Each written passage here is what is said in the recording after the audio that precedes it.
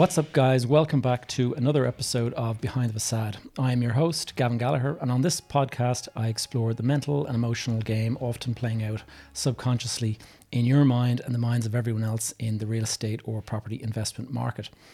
And the more I've been doing these podcasts, the more I realize that this is actually general investment advice as well. A lot of investment is down to herd behavior, how disciplined you are.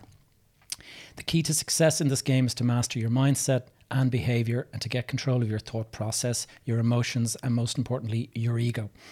In last week's episode, I talked about resilience in real estate and the long-term cyclical nature of this business. I talked about the market clock, the risks behind flipping, yield compression, rental growth. In fact, I talked about how yields are valued, how they are constituted. And it's quite a confusing concept because to the person who's buying, they mean one thing. To the person who's selling, they mean another. And so I'm going to be doing a workshop, kind of a webinar on the valuation of property. So if anyone is interested in doing that, best thing to do is join the Behind the Facade community, the Facebook group, because I'll be doing it in there. I'll be doing it exclusively for members. And so anyway, we'll get on. Patience and discipline is the behavior that gets rewarded in real estate investing. If you're anyway kind of impulsive, or if you have any kind of desire for early payment and getting paid, without having to do the work and stuff like that, you're not going to get that in real estate. It's actually very risky if that's the kind of mindset you have. You need to be a disciplined kind of person. I was not so disciplined about 15 years ago, and I did a couple of things that got me quite badly burnt in the 2008 crash. So I now preach discipline and being careful about how you invest.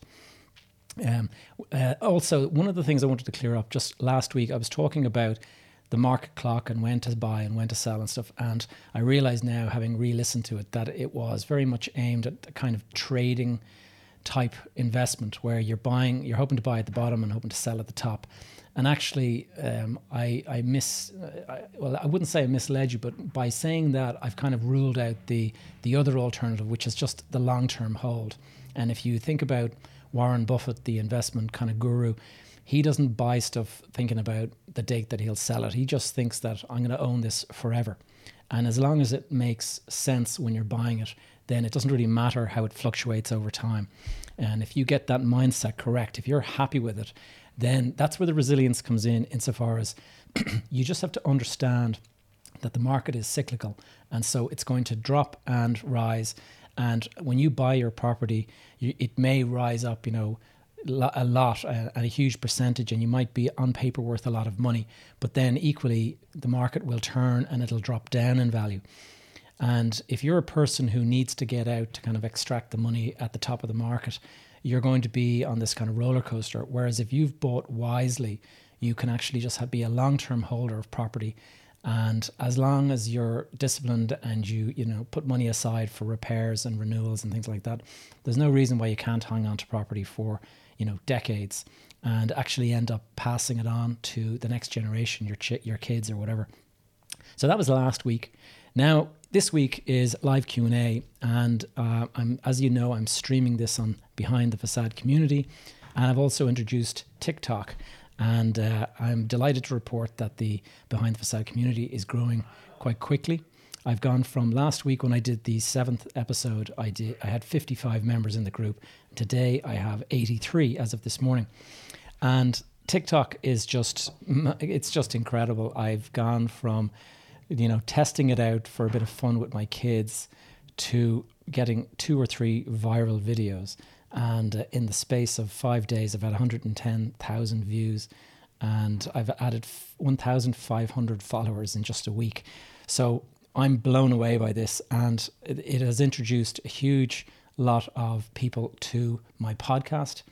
And so welcome to all of you guys in TikTok world.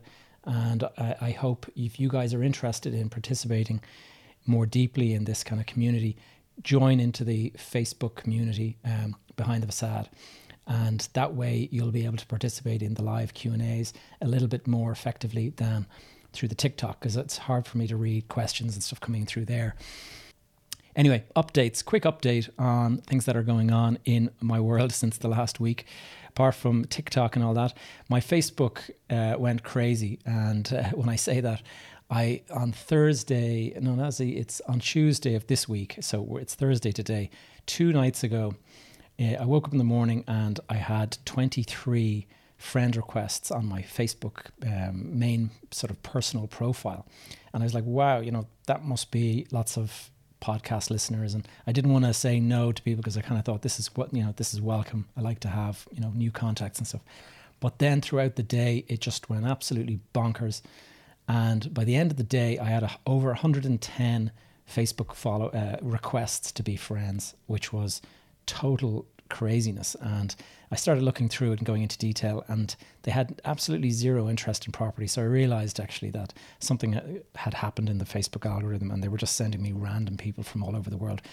So new rule imposed: unless I know you, unless we've actually interacted, and by that you can send me a message on social or whatever, and if I recognize your name and stuff, then I'll be happy to welcome you into my profile. But I'm not going to just welcome silent people that I don't recognize their name.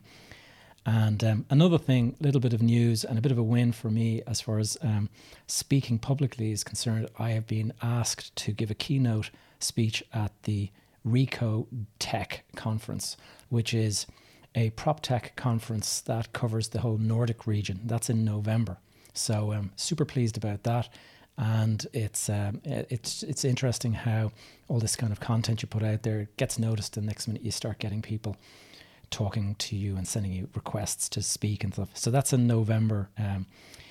And then lastly, on updates, I'm starting a newsletter soon, and if you want to be part of that newsletter, when you go into any of my Facebook pages or profile, you'll see join my tribe on the left-hand column. And if you just click on that, it takes you through to the MailChimp thing, and you can just put in your details and fill out where you are and stuff. And it's a nice little list that's growing, and that will mean that you get updates, because it's impossible to follow all of the content going on. You don't know where it's coming from and where it's going. In terms of feedback, last week, I just wanted everyone to remember that this is not a local podcast. This is what I talk about here is the universal principles of property investing. And so it's kind of aimed at a global audience. And I don't talk about, Dublin market, Irish market particularly. I of course, I know a lot of that because I'm in the market, but I'm not particularly focused on local issues. I'm looking at the principle, the larger issues that can be applied anywhere. So whatever you learn here in this podcast, the idea is that you can apply it into any market in the world. So you can go to the US, you can go to Asia. I've worked in Dubai, I've worked in Qatar, I've worked in Ghana in West Africa. I've bought property in New York City. I've worked in London.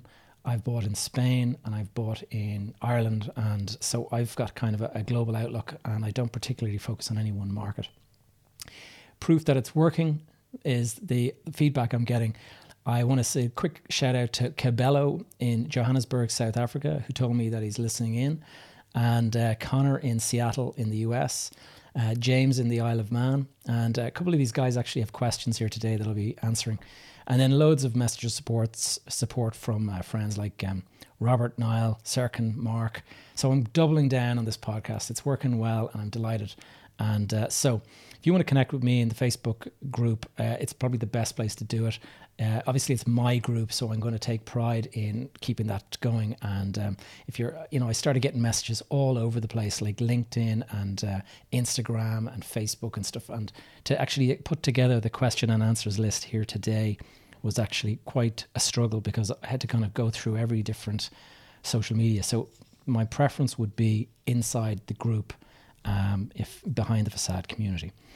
And just if you want to do, if this is proving useful to you guys, and you want to do me a little favor, what I would suggest is just find me on any one of those social platforms and just write the word wherever you're listening in from, whether it's the town or the country or something, just that one word. That's all I want to know. And that'll let me know how far out this podcast is getting.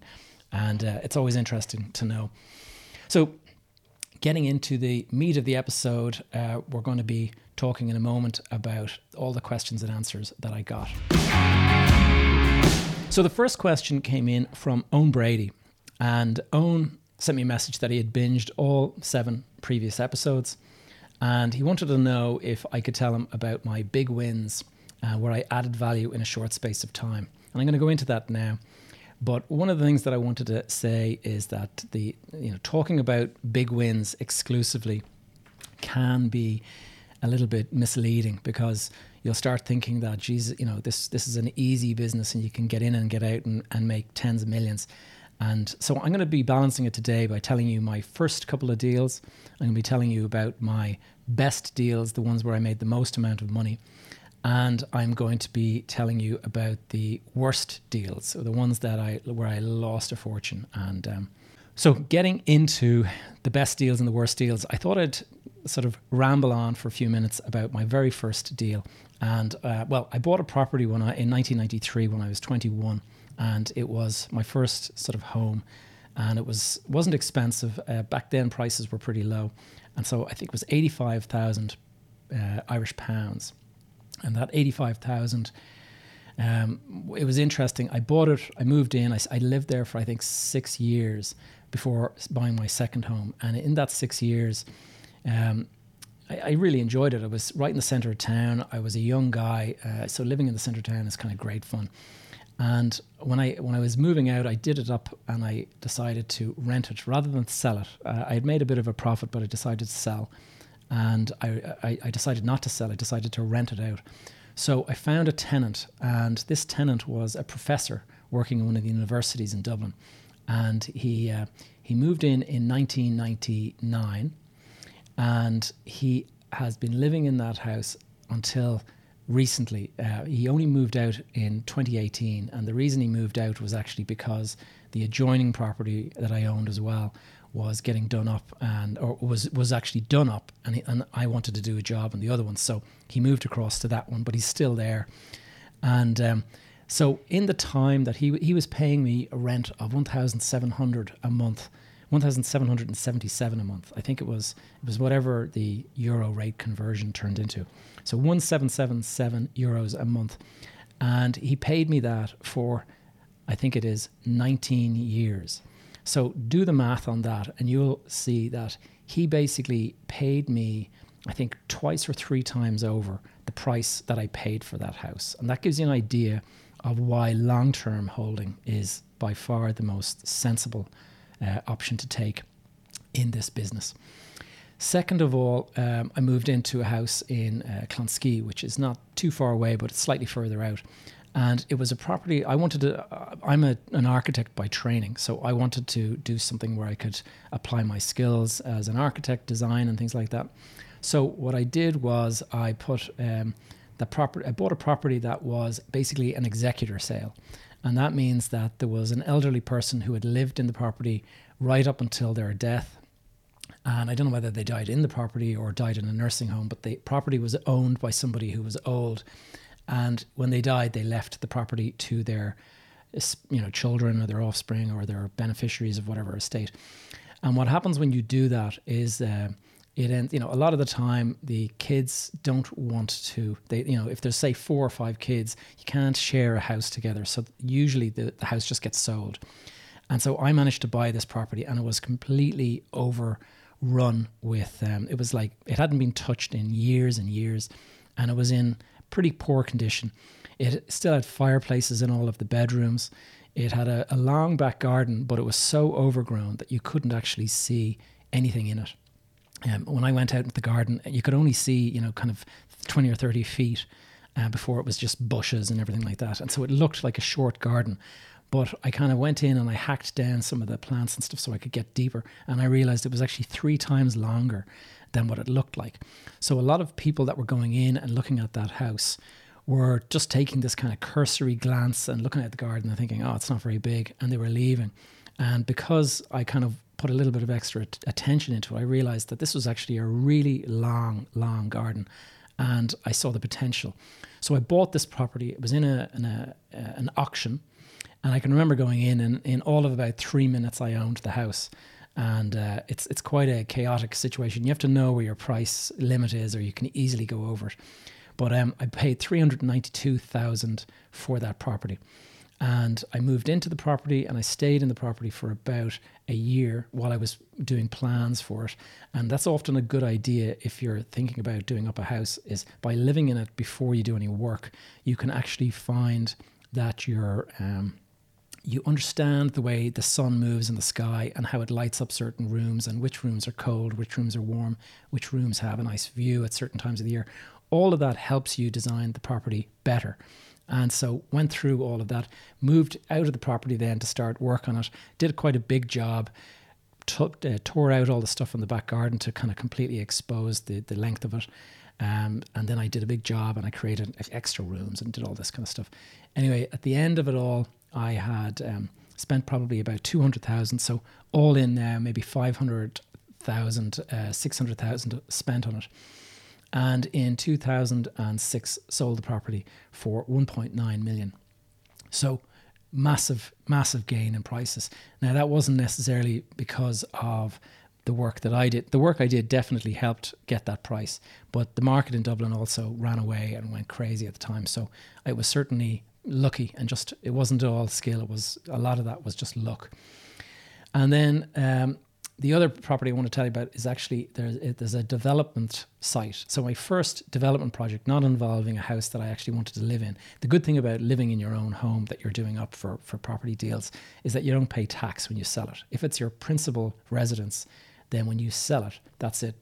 Certainly in Ireland, obviously you got to check if you're listening from abroad, maybe the taxation is different. But it's here in Ireland, when it's your principal residence, when you sell, if you make 5 million profit on the sale, it's all tax-free because it's your principal private residence. I bought a small piece of land, and for all of you young guys and girls who are listening to this for the first time, I say on TikTok, and you're thinking, how do you get into this business and stuff? I'll just explain this one deal, and you can see how it doesn't have to be so intimidating. So what this deal was is a small plot of land. I think it was an acre, so it's not that small, but for rural, in terms of rural land, it's quite small. And it was in this town of Enniscrone in Sligo. And I knew the town because my family were from that part of the world. And this property, my family had an interest in it over the years, and nobody really did anything with it. It just sat there. And I can remember approaching the family members that were involved and sort of saying, look, if you guys are not interested, I could buy it from you and I could get stuck in. And they were all like, yeah, no problem. So we got it priced, and it was £25,000. So pretty small price to pay.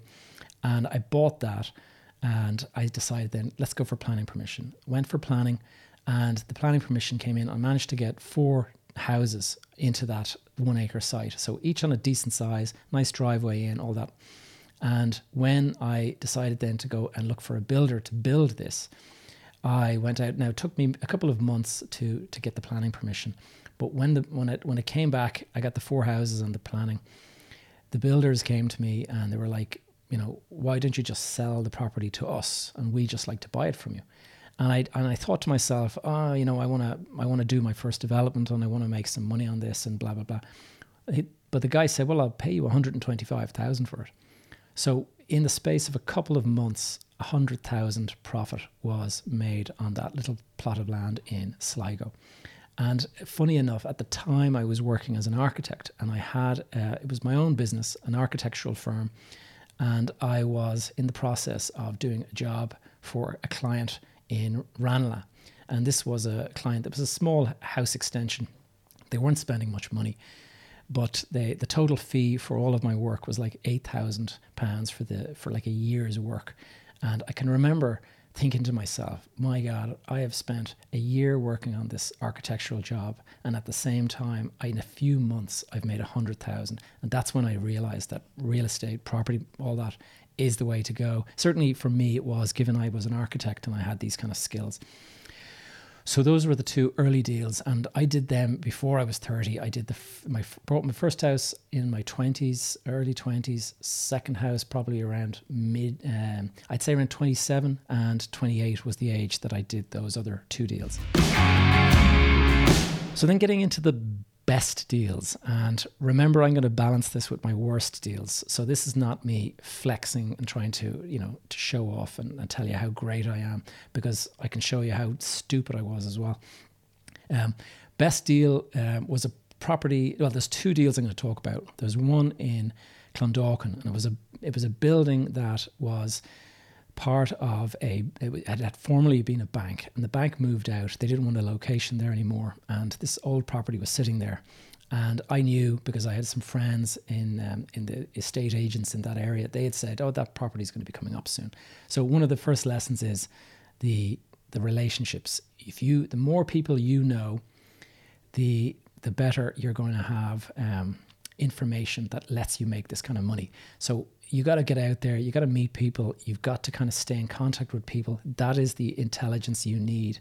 Anyway, getting into this deal. So I bought the property. It was a bit of a struggle to buy it, because the agents that I was buying from, they appeared to me to have a favorite purchaser lined up.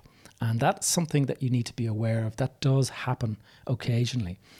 And what happens is they might have a mate or whatever, and they sort of think, this is a good price, I'll get you in. And so they get, they don't put it out there, they don't widely advertise the whole thing, and then somebody comes along and puts in a good offer, and they get the deal. And I spotted this through my own channels, and I remember the guy, just making it difficult for me to buy. And I had to write him a bit of a stinker of a letter saying, I think you're lining this up for somebody, and blah, blah, blah. Anyway, sure enough, he was pretty offended at my letter, and it went into an open market kind of bidding situation. So I remember the price initially was 950,000 for this commercial building, and it had formerly been a bank, and so it had the special planning permission that banks require. And when I spoke to my architects, they said, yeah, we can go and we can put in all sorts of retail, and we can do this and we can do that. So I was looking at all that. I was speaking to the architects, wanted to know what could be done before I bought it. And I was pretty sure that at 950,000, I can make a good profit. So I put in my bid, 950. This other guy that I suspected they had lined up also bid 950. So I had to bid $1 million. Then he went $1 million. And then I was called by the agent who said, oh, the other guy doesn't want to keep on bidding up and up, so we're going to do a best bids. And I can remember thinking, like, who do you work for? Do you work for like that guy who's bidding against me, or do you work for the client who's trying to sell the property? And anyway, long story short, I put in a letter with my offer, and what I did was I said that I would pay 5,000 more than the highest other offer. So that might sound a bit simple, but actually it worked. And what I did was I said that whatever the other offer is, up to a maximum price of, and so I capped it. So I was prepared to go to 1.25 million. I didn't see myself making much of a profit after that, and so I didn't want to go beyond that. And so I said, I will bid I think it was 1.05 million. But in the event that somebody else bids higher than that, I will bid 1.2 million, and I'll go $5,000 higher if a similar bid comes in for 1.2 million. So that was the kind of structure of the letter. And anyway, I got a call. Okay, Gavin, you have been successful. The property is now yours. So I went and I put a deposit down. You have to pay 10% down. So immediately I had to get 120,000 for this 1.2 million purchase. And I put that down, and then I started talking to the banks because I needed to borrow all of the rest of the money. I didn't have 1.2 million lying around at all. And I barely had the 120,000, to be honest. And so I put that money down, and then I started engaging the architects and all the different people. And what actually happened was fascinating. Along came another bidder that was an institution, a financial institution, and those guys did not move as quickly as myself and this other chap, and they were assessing it, and they had like guys looking at it and architects and all sorts of stuff. And the bidding war started while they were doing their due diligence, and when they came back to actually come and buy the property, it was already mine.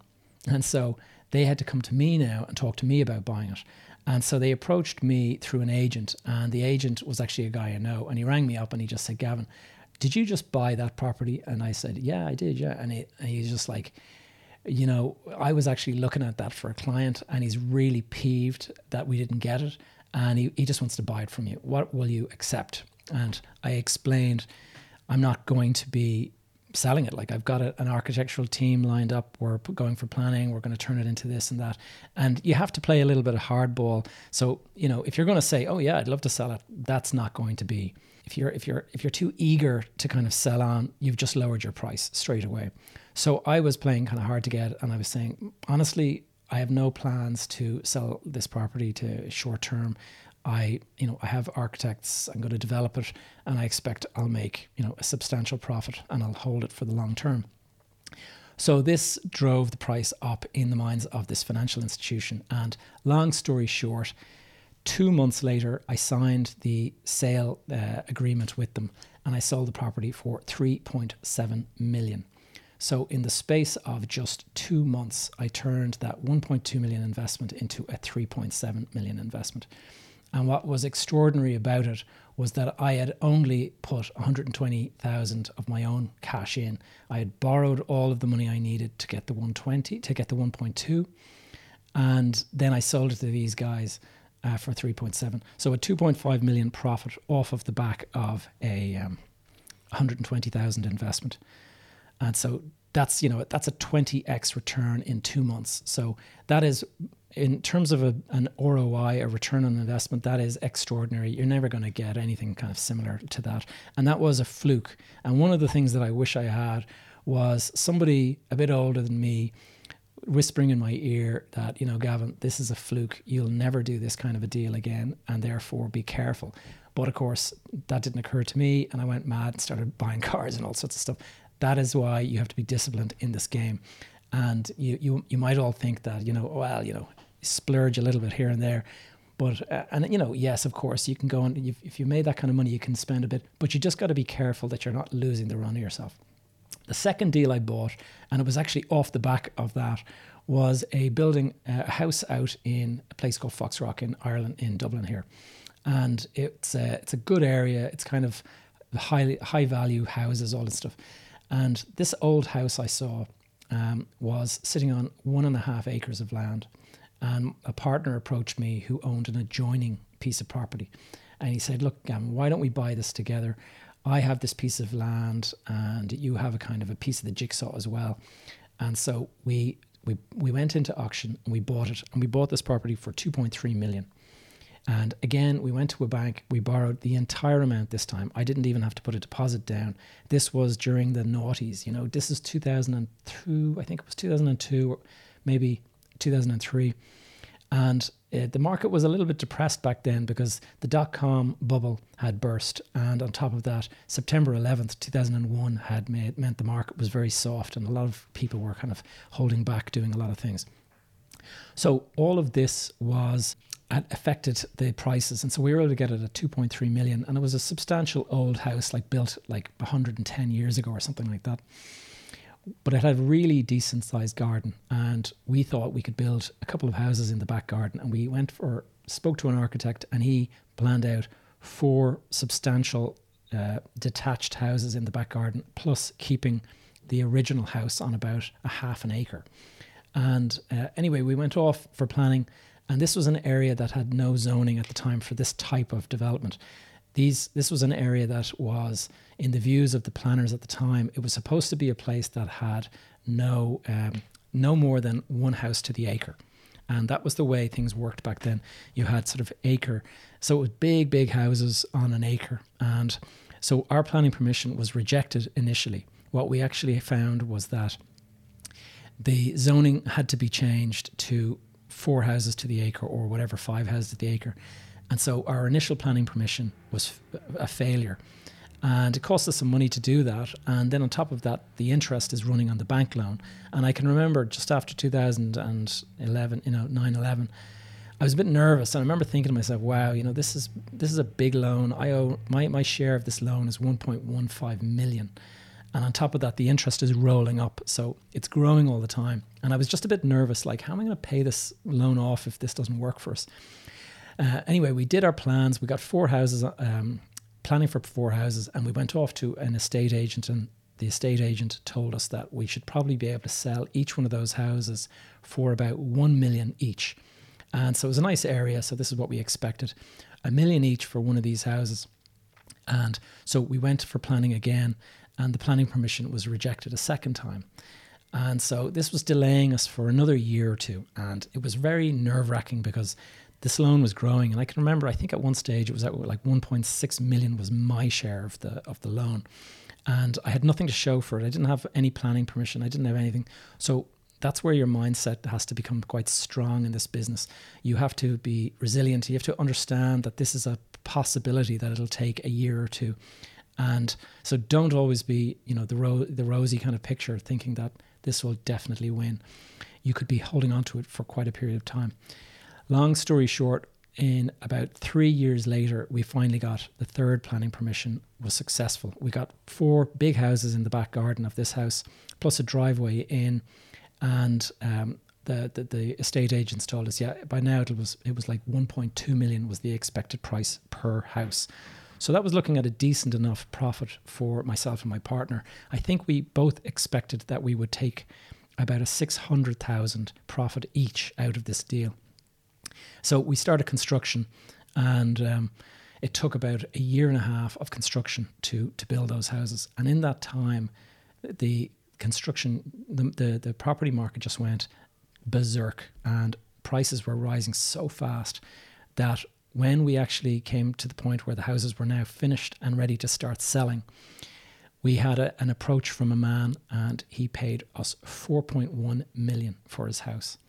And so that is the way the market had gone. It went from 1.2 to 4.1 when we sold that one of those houses. And then, so this was a bonanza. This was myself and my partner were making more on one house sale than we had expected to make from all 4 houses. So the second house was sold, and it sold for 4 million. And it was actually sold to the daughter of the guy who had bought the first house. So he wanted to live near his daughter and things like that. So it was fascinating to see. And he had done very well. He had sold his business, so he had plenty of cash. And that was just what he did. Next was, what will we do with the other 2 houses? And by this stage, we had made a lot more money than we had expected. And so my partner and I decided that what we would do is we would take one of the houses each for ourselves.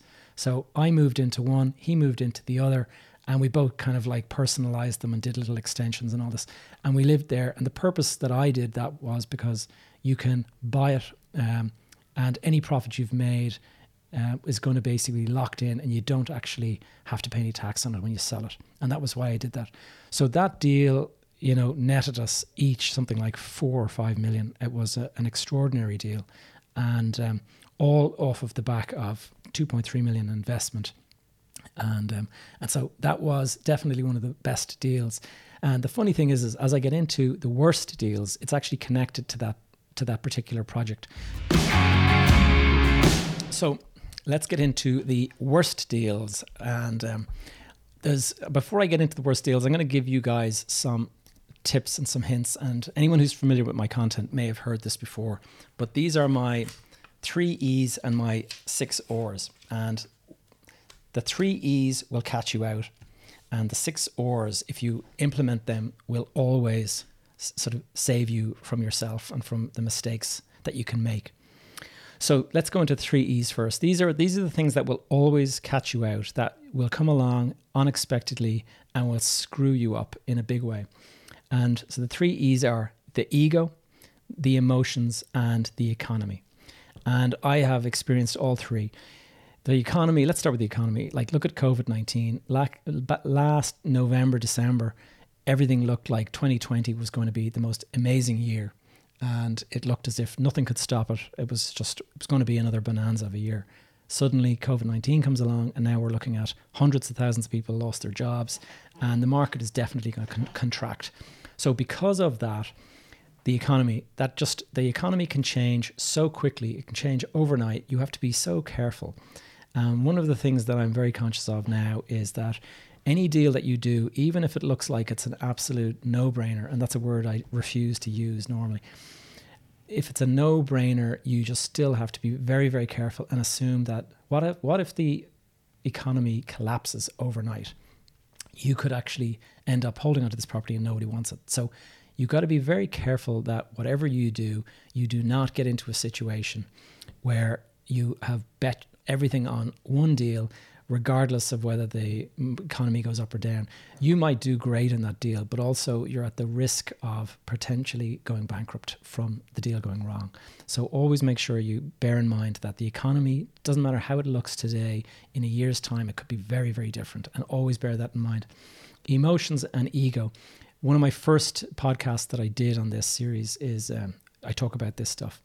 And the emotion is, everything you do is affected by emotion. So if you're looking at a property and you get it in your mind that, oh, I'd love to own that property, okay? That's your emotion now playing games on you. You'd love to own that property. That's going to force you to pay more than it's possibly worth. It's also going to mean that potentially your love of that property can be recognized by the person who's selling it or by the agent who's working for the person who's selling it. And they will just know that this guy has fallen in love with the property. He is going to pay more than. And I can remember, here's an example of where this worked for me. My sister was buying a property and she didn't know how to do this kind of stuff. And so she asked if I would negotiate with the seller. And I knew about this. First of all, I had no emotion in it. I wanted to help my sister out, but I wanted to get her a good deal. I didn't fall in love with the property. I went and bought this property for her, but I can remember the agent came back and he said, listen, the seller, you're nearly there. This is the kind of thing that they tell you. You're nearly there. Just a little bit more and I think you'll have the deal. And that'll if you're a guy who's in love with the deal, you're going to go say, okay, I'll give you another 25 grand or another 50 grand or whatever it is. And they get you to kind of incrementally up your offer. And my answer to him was, listen, I already think I'm overpaying for this. So I'm just going to go and talk to my sister now. And I'm going to tell her, let's keep looking and withdraw the offer that we've made. And he was like, oh, hold your horses. Let's not, be too rash. And sure enough, he accepted the deal that we had tabled. And that was because I didn't have any emotion. I wasn't tied to it. And the same thing can happen when you're in the process of selling a property. Your emotions can be there. You can feel offended when somebody offers you a low price, but you have to just look at the market in a cold, sort of emotionless way. And you have to think to yourself, the market is falling, prices are dropping, the prices probably will continue to drop. So the price that I'm being offered today, whether that is in my view, a good price or not, you really just have to look at it and evaluate it in a cold kind of way. And that will save you a lot of money. In 2010, I was selling property and I remember being offered this price that I thought was terribly low and I was offended. I remember telling the guy to F off at that kind of price. And anyway, lo and behold, 2 years later, I sold the property for probably $1 million lower than that price. And that is what your emotion will do to you. You get caught up in this you get offended. You're not actually coldly, rationally looking at the market and saying, you know what, I'm going to take that money now while I can. And so emotion. And then ego. One of the biggest problems in this business is success. If you have a couple, like I've told you my best 2 deals, you have a couple of great deals and you're going to be in a situation where you think that you're invincible and you make all this money and everything like that. Suddenly you're going to find that you're in a situation where you think that now I can afford the big house, I can afford the flashy car, I can afford the Rolex watch. All of this stuff starts to happen to you and you start to forget that the economy can change at any moment. And that is definitely something that happened to me.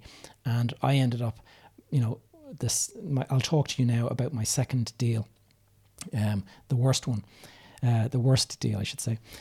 So just before I get onto that, I'm going to go into my 6 R's, and these are the things that will stand to you over time. And these are the things that will actually help you and help your business and help your career. First of all, have a roadmap. And by that, I mean a vision of where you're going with as an investor. Are you going to be a passive investor or are you going to be an active investor? By that I mean, are you prepared to roll up your sleeves and actually become like a project manager, or do you just want to buy something and sit back and do nothing and just and collect rent? You got to know these kind of things. Also, as I mentioned earlier, trading versus long-term hold. You have to understand what type of investor. If you're a trader, then you're going to be on this roller coaster waiting, trying to get out at the right time. If you take the Warren Buffett approach and just say, you know what, I'm going to own this property for 20 years, that's a far better way, because the market will go up, it'll go down, it'll go up, it'll go down, but you'll be collecting rent the entire time. And you just have to be careful about that. So make sure you have a very clear idea. Also, if you want to be, do you want to be a big, a big deal? Do you want to be kind of like the big kahuna, that the guy that has, their Mercedes and the big huge house? Or do you just want to have a comfortable life? Because you can find that if you're trying to live up to expectations of other people and stuff, rather than actually what you yourself would like. And sometimes simplicity is a lot better. I've gone through the thing where I had, lots of staff working for me and all that, and huge amounts of debt, and sleepless nights and all that. And you have to think about that. Do you want comfortable life? Yes, for me. Next of all, restraint. Restraint is key, and that's what I mean when I go back to the patience and discipline comment before. Restraint is where you decide that you don't need to take money out of the property right now. You decide that, I think I can delay getting my payday for another year or two, or whatever it is. Everybody wants the quick and easy. I mean, one of the worst things you can have is trying to keep up with the Joneses. So, and that's happened to me as well, and that's tied into your ego. And one of your friends buys a nice flashy new car, and you're thinking to yourself, geez, I could afford something like that because my property has gone up so much over here. And next minute you're going to the bank, you're trying to get out, 30 grand, 50 grand so you can buy the nice car. And that is all because one of your friends bought that something similar, and you want to keep up with them. And all of this affects you. You need to be strong mentally, and you need to kind of figure out a way that this kind of stuff does not affect you.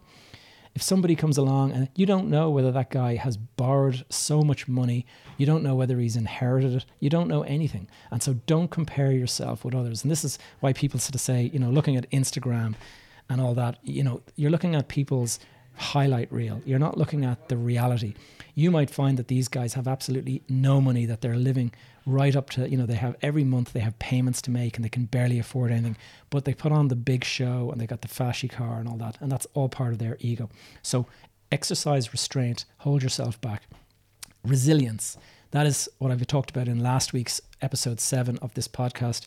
I talked about the need for resilience, that this is a very cyclical market. It rises and it falls, and you need to be prepared for when it does fall. You don't want to be stuck in a situation where you've built yourself up into this person who has to get out at the top of the market, and if it goes down into the kind of falling market situation, that you're ruined.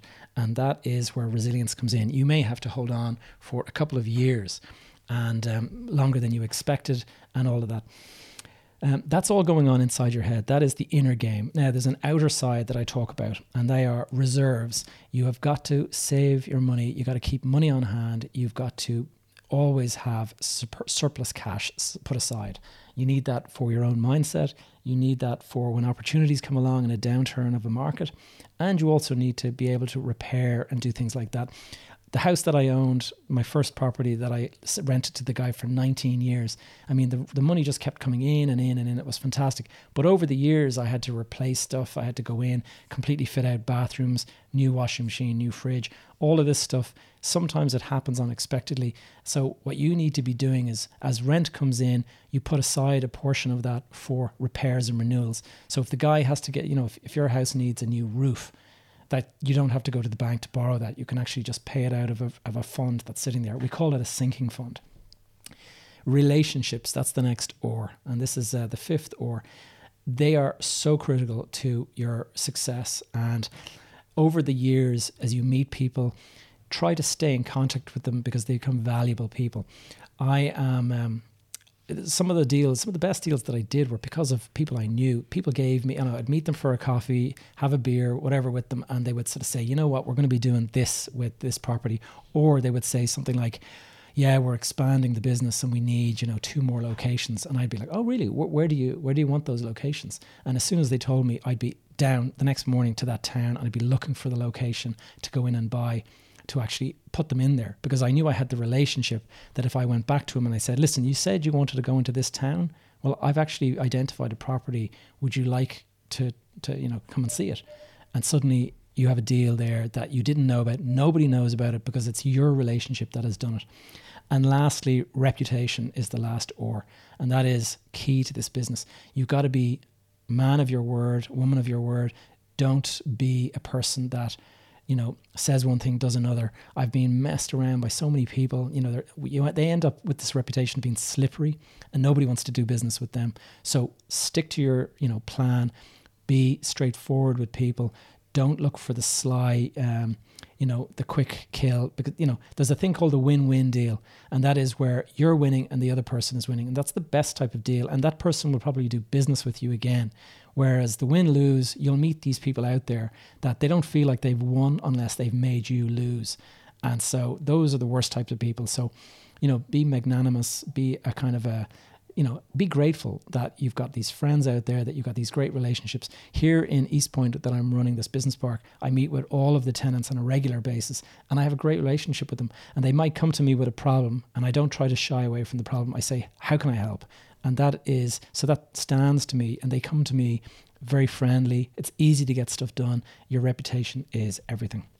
So now for the big talk. We're going to talk about the worst deals. The worst deals are quite painful to talk about because they were so easily avoided, and I just was stupid and piled into them because of my ego. And so the first one I've got to say is the property that I bought in the houses that I moved into. The old original house that was sitting there on the half an acre, I got it into my head that I wanted to completely renovate and refurbish this old house. And it was a big old house. It had, it had a half an acre of land, and it was old. It was like 110, 120 years old, something like that. And I can remember looking at it going, wow, I could have this like really big, meaty kind of house sitting in this location in Foxrock.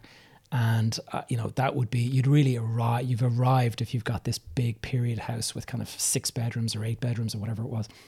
So I designed it all up, but I had to buy my partner out, and he had one half of it, I had the other half of it.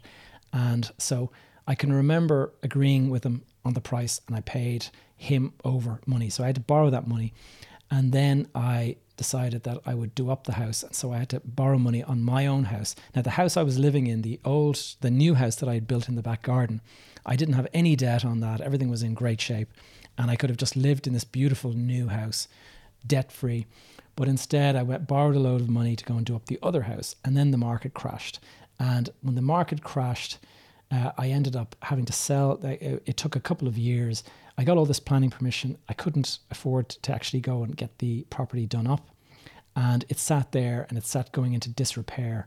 And what actually happened in the end, I sold that property, and I sold it for 700,000, having paid my partner the equivalent 3.5 million for the total property. So I gave him 1.75 for his share, which was the value of what my share was at the time. So basically lost $1 million on that deal. And that was all because of my ego, like telling me that I could live in this mega house and this big mansion and all that. The next thing I did then was I also bought a property in a kind of working class part of town here in Dublin. And it was a rough place, but the property was, we paid 500,000, myself and a partner. And it was a retail unit, and it was in a prominent location very near one of the big stadiums. So we thought to ourselves, this is going to be fantastic. There'll be so many people passing by all the time, every time there was a big game at the stadium. So we bought it for 500,000, and we immediately had before we bought it, we had gone to one of our relationships, and we had spoken to a convenience store operator, one of the big ones here in Ireland. And those guys were saying, yeah, absolutely, we see what you mean. We'd absolutely love to be in that location too. So they were mad keen, and we decided, let's proceed with the development. And in that process, we bought the building, and we were talking to these tenants that were going to move in, and they were going to pay us a certain amount of rent that would meant this deal was going to be, as myself and my friend said, a no-brainer. I think we were going to go from value of 500,000 to 750,000 immediately as soon as we signed the deal with the tenant. So we thought to ourselves, easy 250 profit for almost no work. And so we jumped on it. few weeks later, I was talking to the architect for the other for the tenant, and he decided to meet me out on site. And we met, and as we were talking about the property deal, he went and he noticed that the adjoining property next door had a planning permission notice up, and so he had a look at it. And as soon as he saw, he said, "Oh my God, they're building a convenience store here as well." And when he told his client, they pulled out of the deal. And just like that, they were out of the deal, and there was no more to be talked to. I just couldn't convince them. Even though they had spent money on planning and all this kind of stuff, they were out of the deal, and that was that. And myself and my partner tried to find other tenants to go in, and nobody would touch it. And so in the end, 7 full years later of having an empty unit, paying interest every month and all that, we ended up selling that property. And we actually didn't sell it. We gave it away to an auction, one of these kind of distressed market auctions. And the property was sold for $136,000 to a buyer. And so that's a distressed sale for you. So bought for 500, sold for 136. And that just gives you an idea of how bad it can be when you get it wrong. And if you just pile into a deal without doing your process, your due diligence, all of that kind of stuff, it can really, really go against you. So you have to be very, very careful, cautious. You have to, and that is one of the problems with success. You can get burned very badly with success. So that's it for episode 8 of Behind the Facade. Thanks so much for listening. If you found this episode useful, please consider sharing it out to your friends, and indeed leave a review on whatever platform you happen to be listening in on. If you have any questions or topics you'd like covered in future episodes, please leave a comment on our Facebook page, Behind the Facade. And while you're there, please leave a comment and tell me where in the world you are listening in from. And I always find that useful to know. If you would like to participate directly in future live Q&A episodes, please join our new Facebook group, Behind the Facade Community, where I'm very active and I do all my live videos about real estate, investment, innovation and impact. If you want to connect with me, you'll find me. I have a website called gavinjgallagher.com. And lastly, check out my YouTube channel. YouTube channel is called PropTech TV, all one word. And I talk about a lot about innovation in real estate, and PropTech is property technology. That's what I go into in that particular channel. And so that's it, guys. I hope you have a great week and speak to you next week.